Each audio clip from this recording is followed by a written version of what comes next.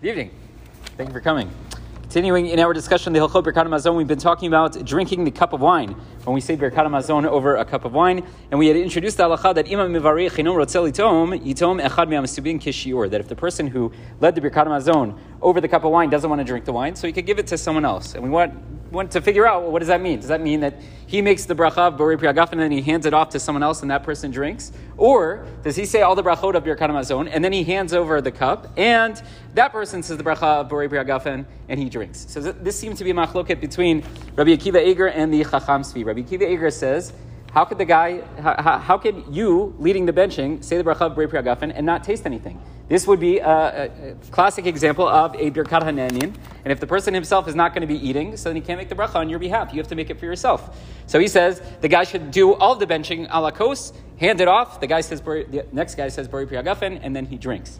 The Chacham Tzvi says, no. He says all the brachot of Birkat Hamazon, and he says Borei Pri Hagafen, and someone else could drink. But hold on one second. It's just Birkat Hanenin. We said there's no need to say Birkat Hamazon over a cup of wine. So he introduces us to this idea that yes, it's true, it's not needed, but it's mitzvah min hamuchar.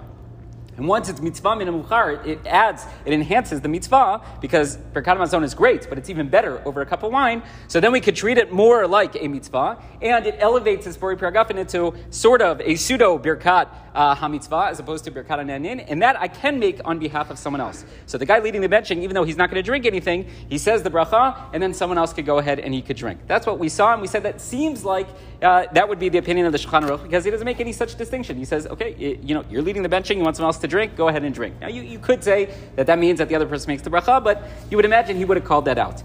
The one last thing that we have to discuss, so the assumption here is that if something is Birkat HaMitzvah, a bracha on a mitzvah, so you could say that on behalf of someone else, right? If it's Birkat Hanenin, it's like the bracha on the apple, so that you can't say for someone else unless you're also going to have the apple. That was the assumption. And then we introduced sort of in between category of, well, it's not a mitzvah, but it enhances the mitzvah, so it's more like mitzvah than it is just like the apple. Okay? Comes along the Be'er Halacha. He says, V'da'o da'afilu l'may depasak harama l'kaman b'siman tav kuf peitet sevav demi shemotzi l'nashim tzkiya ino yachol levarich b'shvilan im hu b'atzmo kvar yatsa me'achar she'ein mechuyavo b'davar.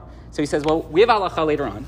Let's say it's Rosh Hashanah. We know there's mitzvah of Tkiyat Shofar. So let's say you have a situation where some women, they can't get to the shul on time, right? They've got other things they got to take care of. So we have, later on in the afternoon, let's say, or right after davening, we're going to have a second set of Tkiyot. We're going to do another set of blowing the shofar. So says the Rama, if the Baal Tekiah, who's going to blow the shofar on their behalf, has already fulfilled his obligation, so he should not say the bracha on their behalf. They should say the bracha, and then he should do the Tkiyah. So what's that, right? How do we understand that? We seem to be working with the assumption that if it's a bracha on a mitzvah, so you can say the bracha on behalf of someone else. And even if it's just a mitzvah min muchar, it's just enhancing a different mitzvah, even though it itself is not a mitzvah, you would also be able to say the bracha on behalf of someone else. So why here can't the guy say the bracha of Al Tkiyat Shofar on behalf of the women? It's a good question. So he says, no, because here maybe it's a little bit different. He says, here,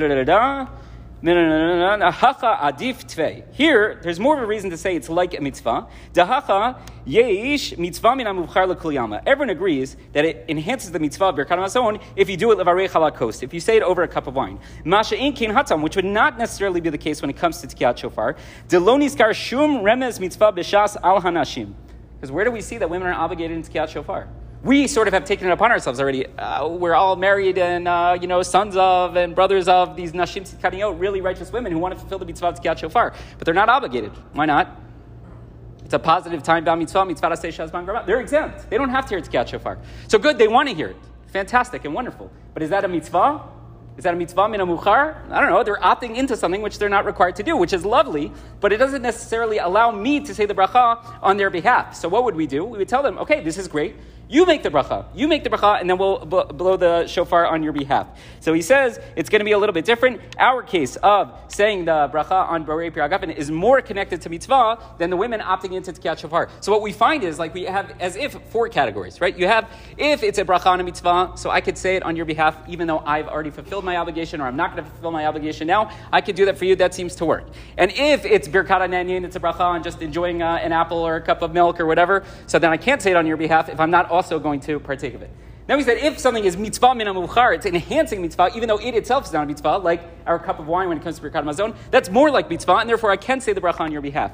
But the example of the woman who's opting into a mitzvah that she's not required to partake of, so that is more like the Birkat Hanenin, which is fascinating, and therefore I wouldn't be able to say the bracha on their behalf. So it is interesting because I've never, I don't think that I remember, I've never gone to that second set of tkiyot. Typically we will encourage the women to say the bracha, but sometimes, every once in a while, I know this sounds scandalous, but there are men present, right? Because they also couldn't make it to the earlier minyan, right? Let's say they were out, they were saving lives, they were doing whatever it is, so they go to the second set. So hypothetically, at that point, the Baal Tkiyah could say the bracha, right? So I don't know what they do in that situation, but whatever it is, what we find is when you look at mitzvot, when you look at brachot on mitzvot, even though it seems like they should all be the same, what we find is that there's a lot of nuance. We want things to be black and white, but they aren't. So, that's, I don't know, that's it. That's the message. Mitzvot are all different. Pay close attention, use the discerning eye. Good job.